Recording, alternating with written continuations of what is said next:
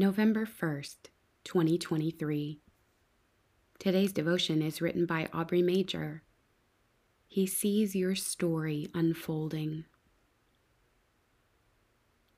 Rejoice and be glad, for your reward will be great in heaven. Matthew chapter 5, verse 12.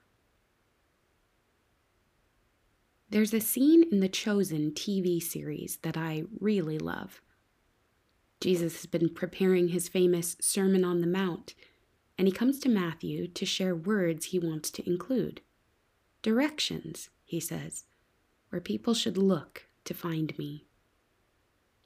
What follows are the words that we now know as the Beatitudes.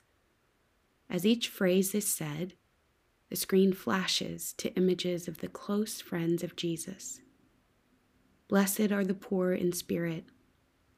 Nathanael under the fig tree. Blessed are those who mourn. Andrew mourning John the Baptist's arrest. Blessed are the meek. James and Jude quietly doing tasks to aid Jesus' ministry. And so on. Of course, it's not certain that this scene is actually what occurred when the scripture was written, but the imaginative prayer that it has given me makes the words of Jesus even more personal. Jesus notices every heart that walks with him. He sees every wound, every effort, and every sliver of hope in their stories. With a look of pure love on his face, he knows that these are the stories of saints. Often, no one sees the Beatitudes in action. Poverty, grief, meekness, hunger, mercy, purity, peacemaking, persecution.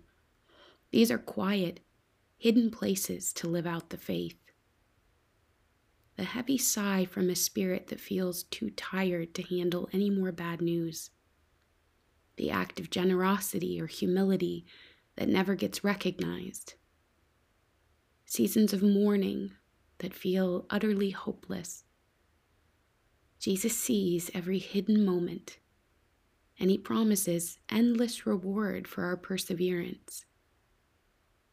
Today, we celebrate All Saints' Day.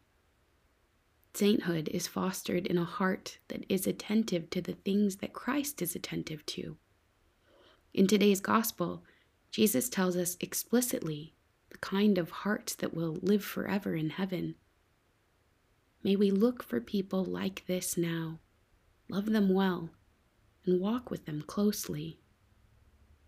And if you see your own messy story in these words, may you also see the message of hope tucked in the second half of every beatitude. Jesus sees you.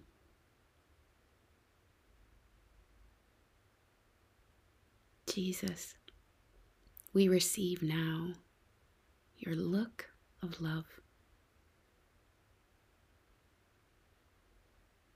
Give us the eyes to see you in others, in ourselves today. In the name of the Father, and of the Son, and of the Holy Spirit. Amen.